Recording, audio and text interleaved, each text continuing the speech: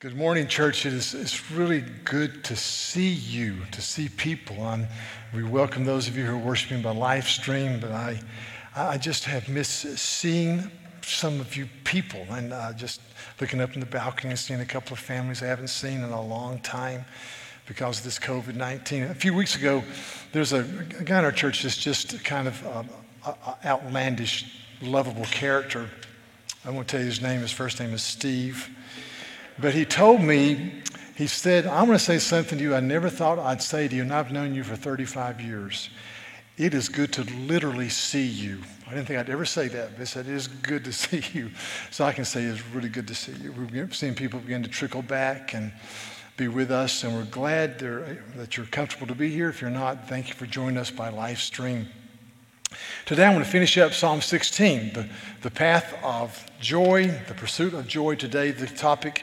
And the focal passage will be the last part, or the last verse of Psalm 16 that says, you make known to me the path of life. In your presence there is fullness of joy, and at your right hand are pleasures forevermore. This is the word of God. So there's a phrase that you'll hear as you talk to people, and the phrase goes something like this: whatever makes you happy. Whatever makes you happy, whatever you want to do, if it makes you happy, just do it. You determine what happiness is. Now, what's interesting, if you study the concept of happiness in the Greco-Roman culture, in the Hebrew culture of the Old Testament, in the New Testament church, that statement would have been nonsensical balderdash, because all of those cultures believed that there was a fixed moral order where happiness dwelt. There is a fixed moral order where happiness dwells. So happiness, to a degree, is the result of following the God-ordained standards built into our heart, and we say, and in the Word, where we follow Him. But we in America have grown up with the concept of the pursuit of happiness from the Declaration of Independence. And if you read Forbes magazine this past March, the pursuit of happiness for Americans is not going so good. They released a survey. Every year there's a survey about the happiest countries in the world. And this year, for the third year in a row, there was a country that was proclaimed the happiest country in the world. And that country was, anybody want to guess? Finland. Number 2 in the World Happiness Index, if I can remember, was Denmark. Number 3 was Switzerland. Number 4, Iceland. Number 5, Norway. Sweden, number 7. So really the Nordic countries are the Southeast Conference football of happiness. They're all there, that type of thing. And the U.S. ranked at number 18.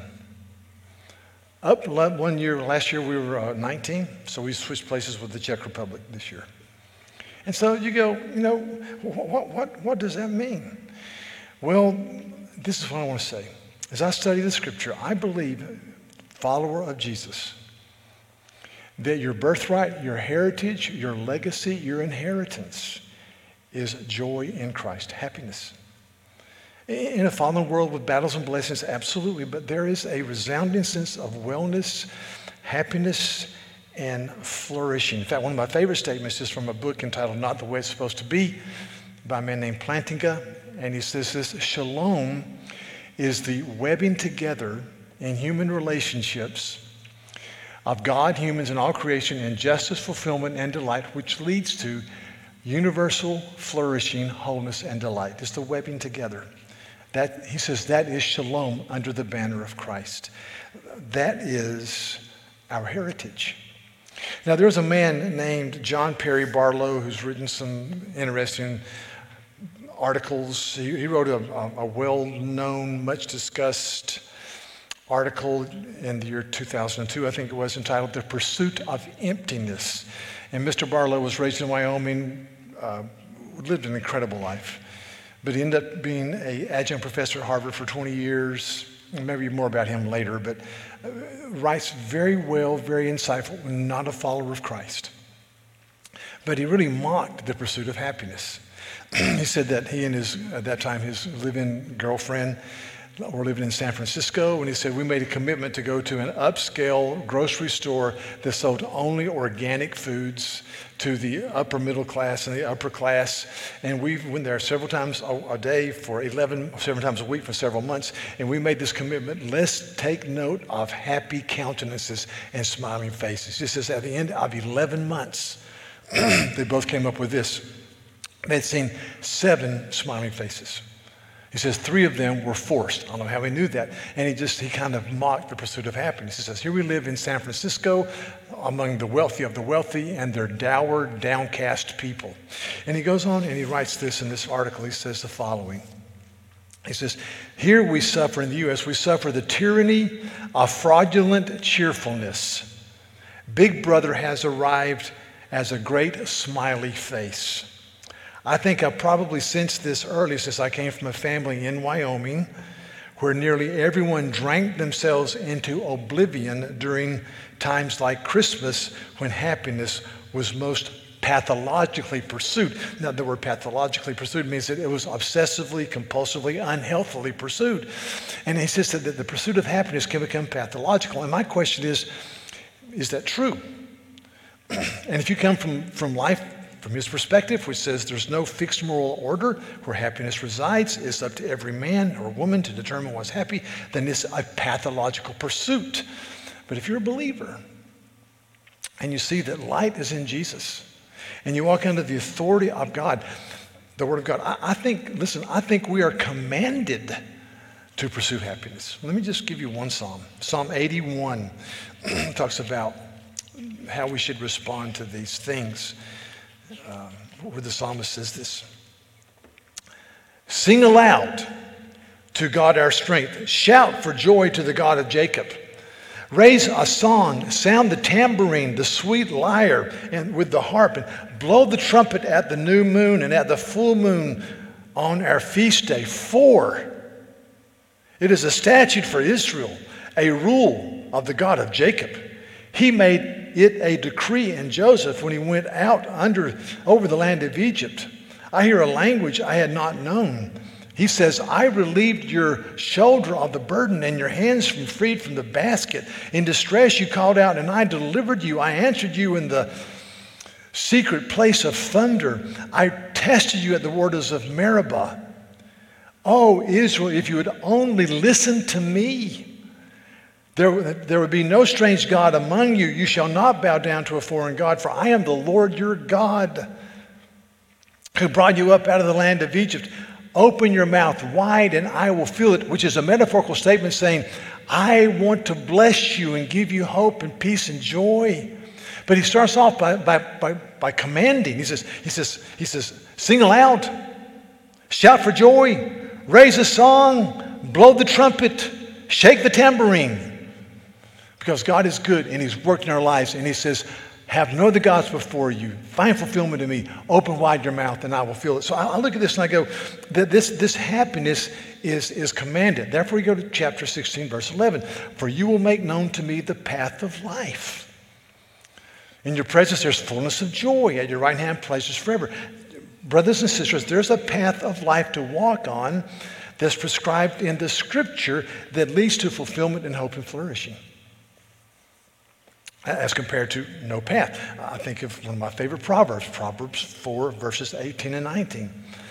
The path of the righteous is like the light of dawn that grows brighter and brighter until full day. The way of the wicked, not a path, it's a way. The way of the wicked is like deep darkness. They do not know over what they stumble. So there is a path. There's a path. And it's laid out for us in Scripture for our flourishing and our joy. So let me talk about various approaches. 2 paths diverge. And one path I'm going to suggest is what I call the fool's way from Psalm 14. The fool's way says this. Now, a fool is someone who is willfully and destructively blind to their own faults. They're willfully and destructively blind to their own thoughts. And false. He says, the fool says in his heart, there is no God.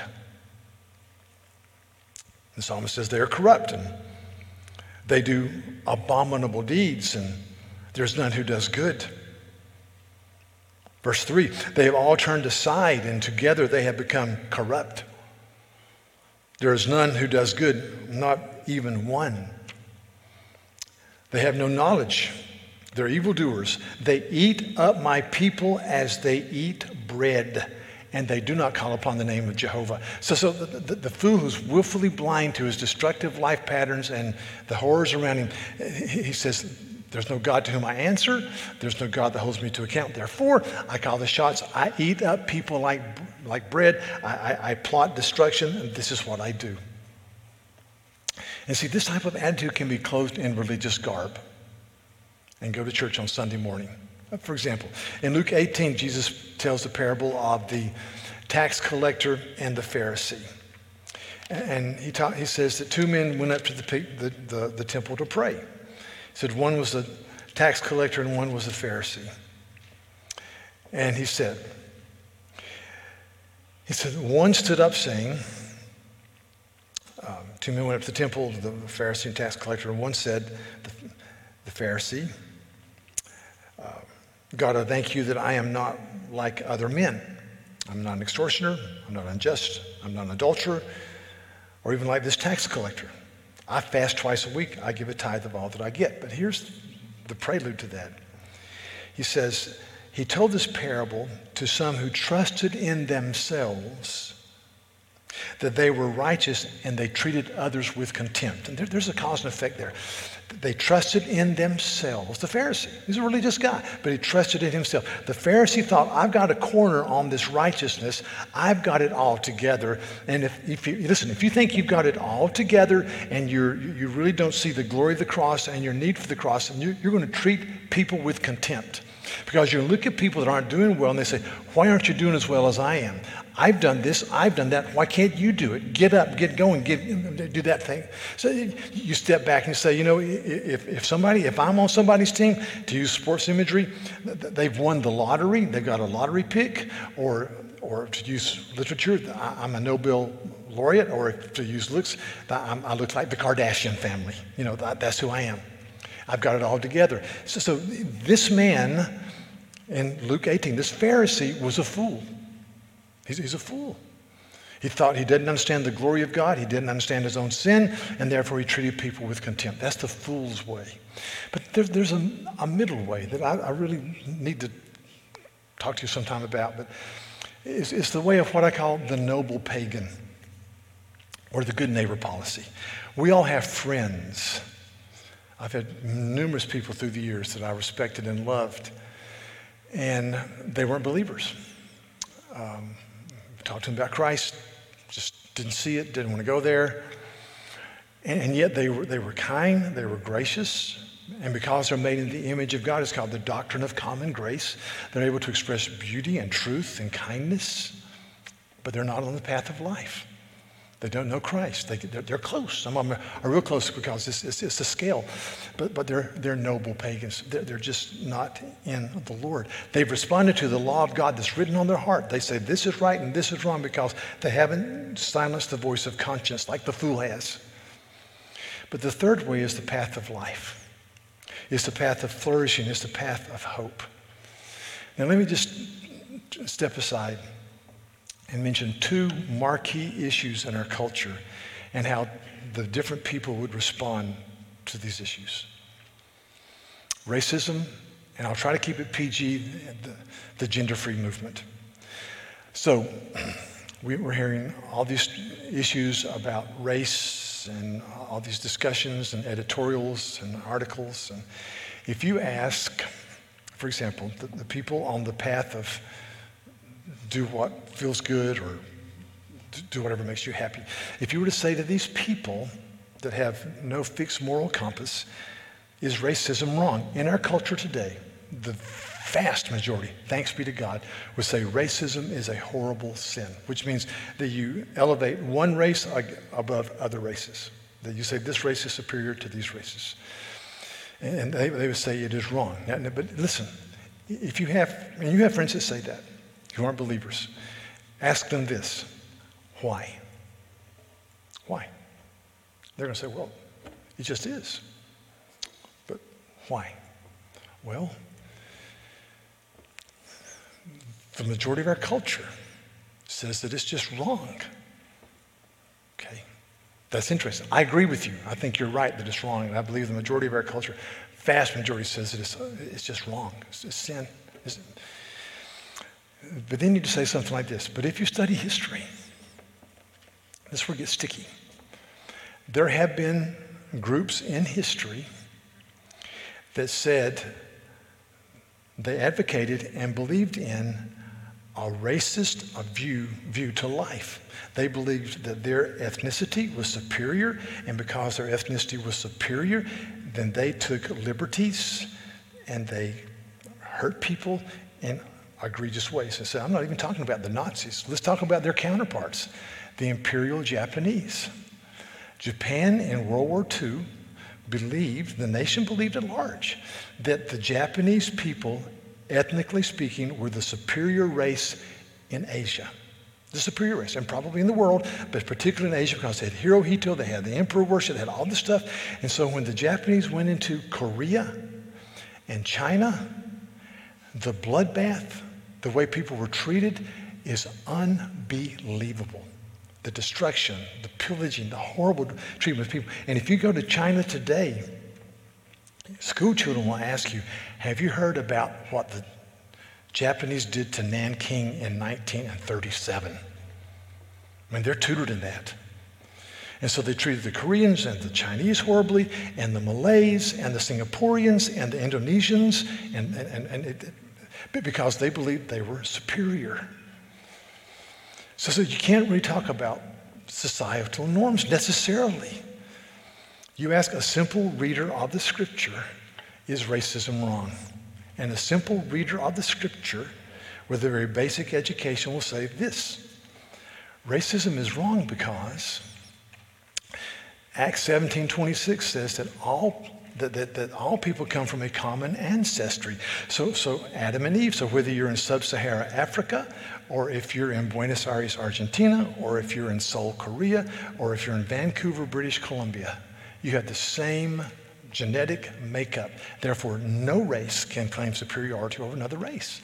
And in addition to that, we believe the Bible says that God made all men and women, boys and girls, in his image. Therefore, every man and woman, boy and girl, no matter if they agree with us or they curse us or they persecute us, because Jesus said, pray for those who persecute you and love your enemies. He said, they are worthy of respect and Christian love. That settles it. Therefore, racism is a horrible sin against God, who made mankind in his image. That's the path of life. It just settles arguments. The other issue. So I read a book this week written in 2013. It's a very dystopian, negative view of what's going to happen in the future for the church in the Western world. And I agree with some of it. I didn't agree with some of it. But anyway, in the book, he keeps talking about, this is 2013, how the church has got to deal with the issue of the coming ongoing sexual revolution, and he talks about homosexual rights. And sure enough, 2 years after the book was released, in the Obergefell decision, the Supreme Court voted 5-4 that homosexual marriage could be the law of the land. So he talked about that, and he was prophetic. This is 2013. What he didn't even mention, I want you to hear this, what he didn't even mention was the trans movement, the gender-free movement. Wasn't even on his radar. Things are happening so quickly among us that we can be engulfed without even realizing it. I mean, it is amazing what's going on. And so we need to think well and walk the path of life and answer well. So somebody says to you, you're out and says, well, so what do you think about the gender-free movement? And you go, I don't know, what do you think? I mean, ask them questions. Don't give the answer. What do you think? They say, well, I don't know. I mean, any dad, church is going to say, I want to be open. I'm very open, but it really gives me concerns that potentially my 13 or 14-year-old girl is going to go into a restroom and a guy who's identified as a gal is going to be in there and who's 17 or 18. That really bothers me. Or I would say that this movement potentially just eradicate women's sports. When a bunch of guys say that we're women, that they can win the games. And I love women's sports. I coached basketball 2 years out of college. I enjoyed that. Girls and boys basketball. I coached the best 8th grade team in the history of Palmetto Christian Academy when my daughter was in the 8th grade years ago. No doubt about it. The best 8th grade team ever right here. I coached it. That's just truth. Just objective truth. So those are concerns to me. But really, if you were to ask me as a simple reader of the Bible, what do you think about the gender-free movement? I says, well, in the creation account, it says God made them male and female, mankind male and female. And God said over that, as well as the rest of the creation, it is very good. Now, we love these people, but we believe that gender is part of the very goodness of God's creation. And Jesus affirmed that in the book of Matthew. So we believe that's just part of the goodness of God's creation. And when you tamper with what God calls very good and you call it marginally bad or maybe marginally good, I think you open a Pandora's box. Like in Greek mythology, they said, Pandora, don't open this box, don't open this box. And she did, and she opened it, and all types of stuff came out. When you go against the standards of God, you open the door to confusion. Therefore, while we love people and care for them, and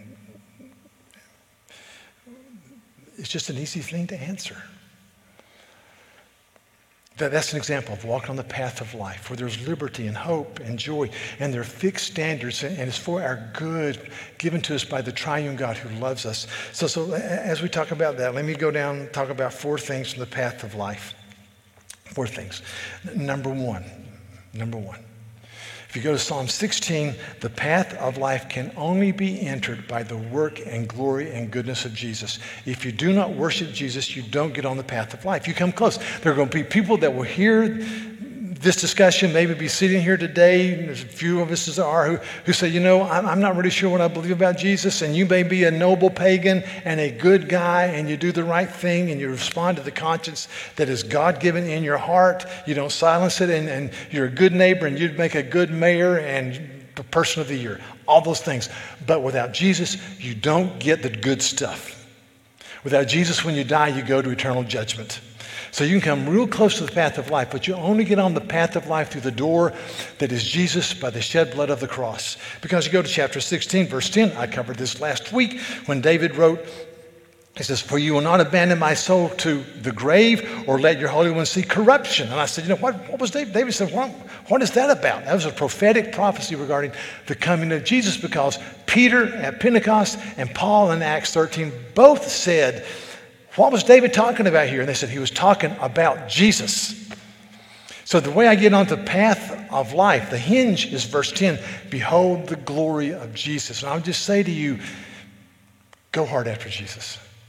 Glory in the greatness of Christ. Number 2, this path of life is one of diligence and pursuit. You don't just sit back. Jesus said, if you continue my words, then you're my disciples indeed, and you shall know the truth, and the truth will make you free. John 8. So you continue, truth make you free. It's not just, hey, maybe. No, you go for it. There is a path of life. And I've tried to, in chapter 16 of Psalms, say, well, here's the path of life. Number 1, the first step, the first stone in the path is, preserve me, O God, for in you I take refuge. The first segment is, Lord, you got to preserve me or I can't do it. Number 2, I say to the Lord, you are my Lord. Apart from you, I have no good thing. So you say the highest good for my soul is Jesus.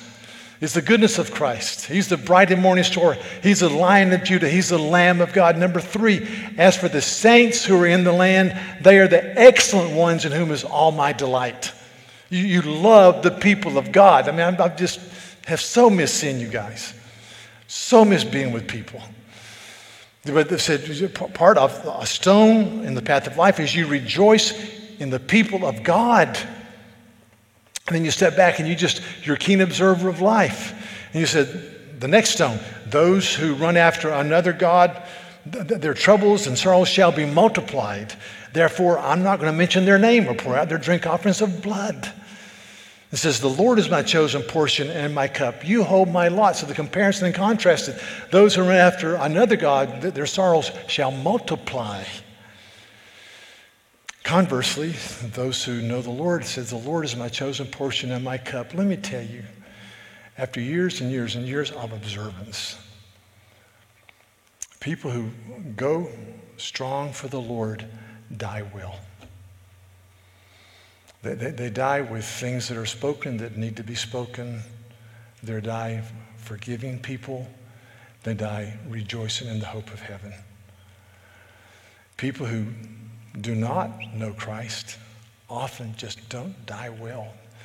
You deny the reality of Christ and you just get a little bit more out there. The man I mentioned earlier, John Perry Barlow, he was a wonderful man, in many ways a good writer. Again, taught at Harvard, did LSD experiments with Timothy Leary at Harvard. In fact, he was good friends with President Kennedy's widow. And when John was going through a hard time, Jacqueline, at that time Onassis, asked Mr. Barlow to be the mentor to John, her teenage son. He brought him to Wyoming and worked him on his ranch for a few months.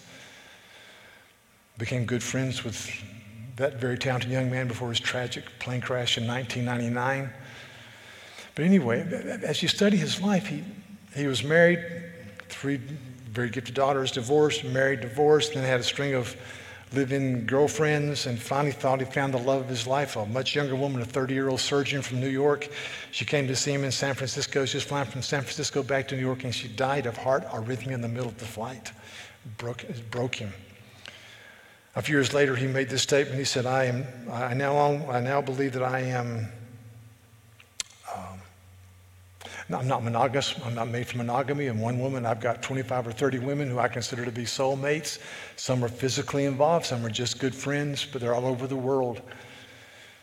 He thought his cat in his latter years was the manifestation of the Buddha. I mean, things like that, just more weird stuff. And see, it's like Chesterton said, the great British apologist of the 19th century, when you quit believing in the true God, you don't quit believing in a supreme being, you start believing anything and everything. And it's true. So I look at this path and this diligence and how you walk, and he says, I put the word always before me, because he's at my right hand, I shall not be shaken. Let me give you a quote by John Calvin. This is the preface to the Institutes. Calvin died in 1564.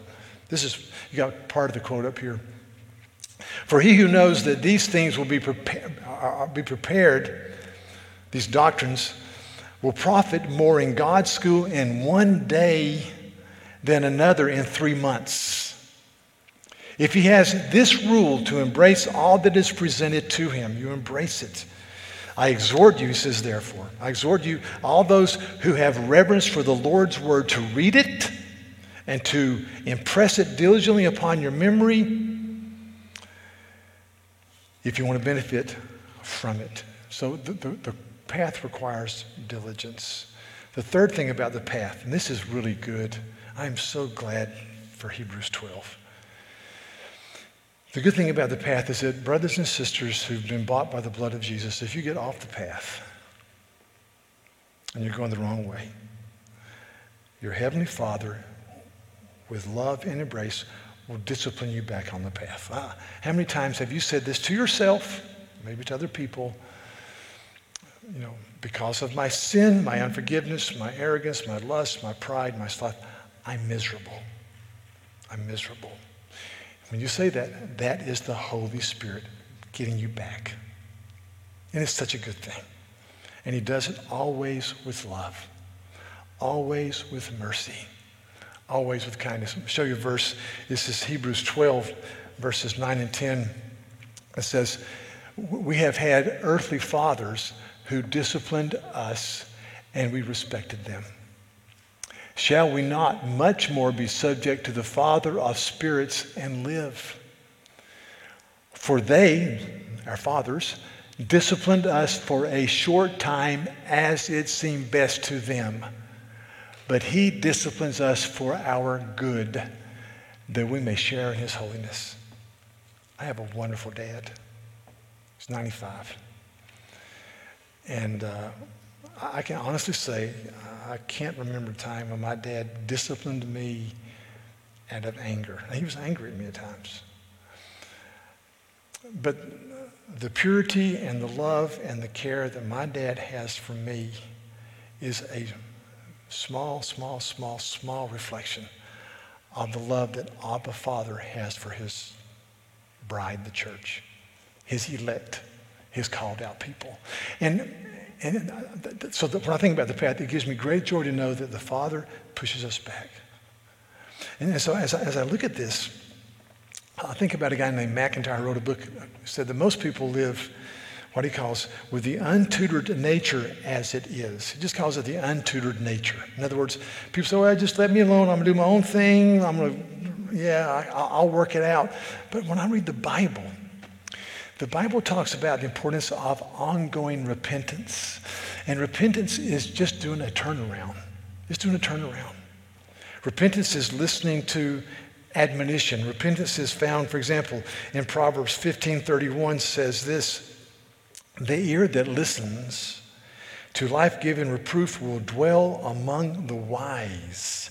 And as I look at this, I ask you, are you repenting?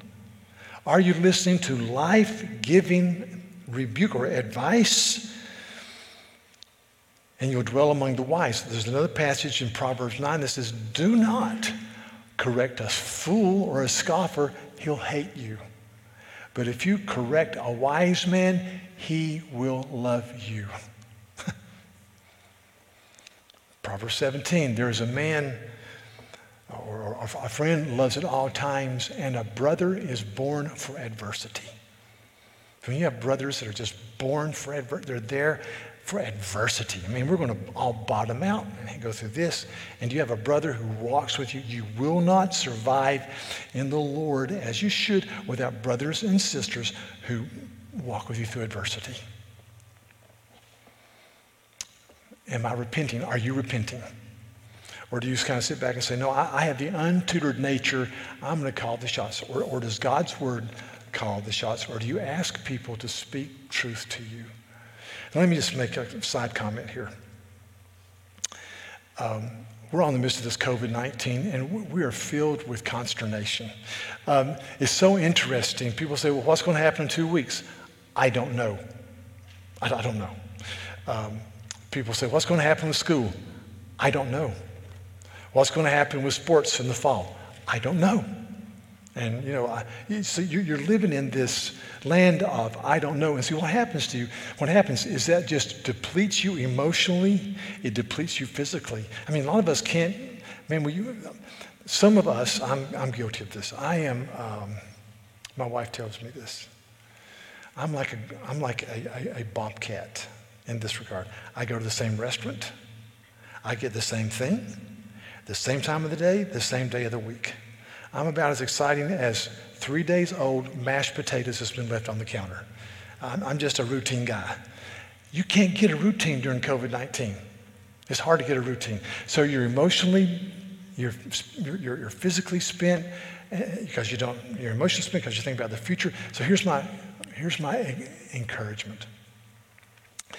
Understand that if 1 to 10 is the way you respond, 10 being high alert, during a time when you're emotionally spent and physically spent, what would normally call a 2 response gets a 7 response.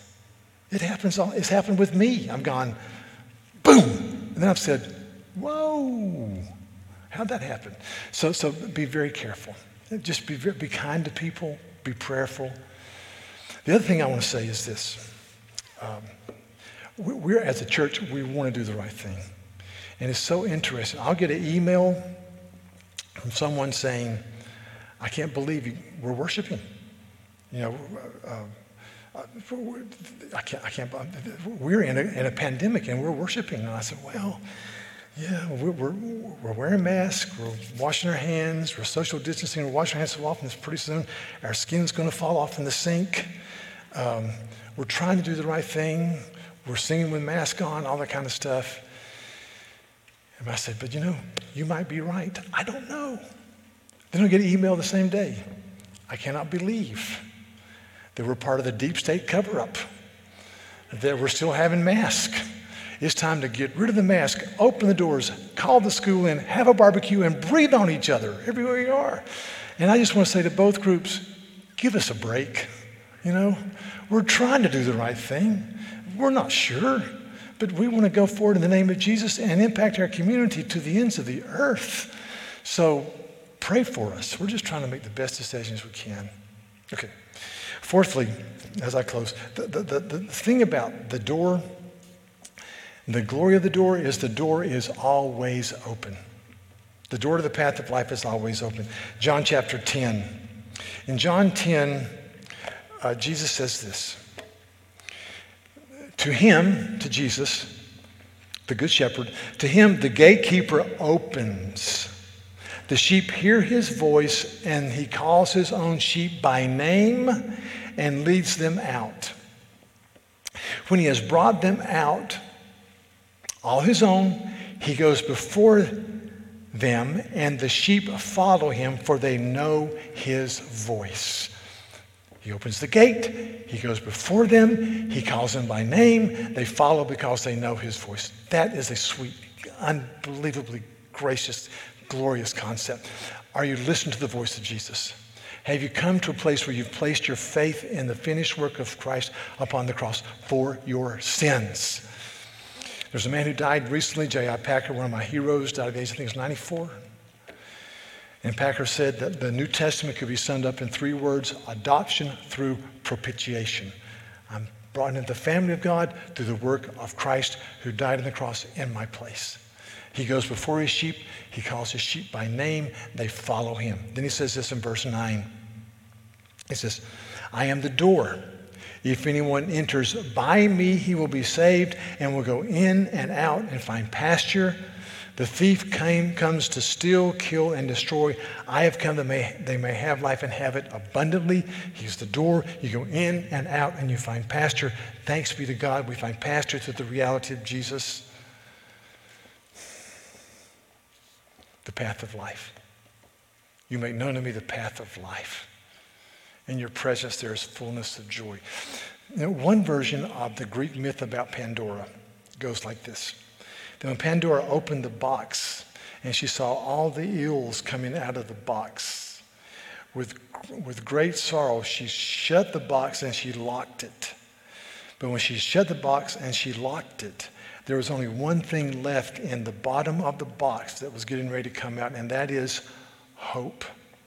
And that the hope was going to ameliorate or conquer all the other ills. And I just thought about that's the hope of the gospel of Jesus as we look at hope in the Bible.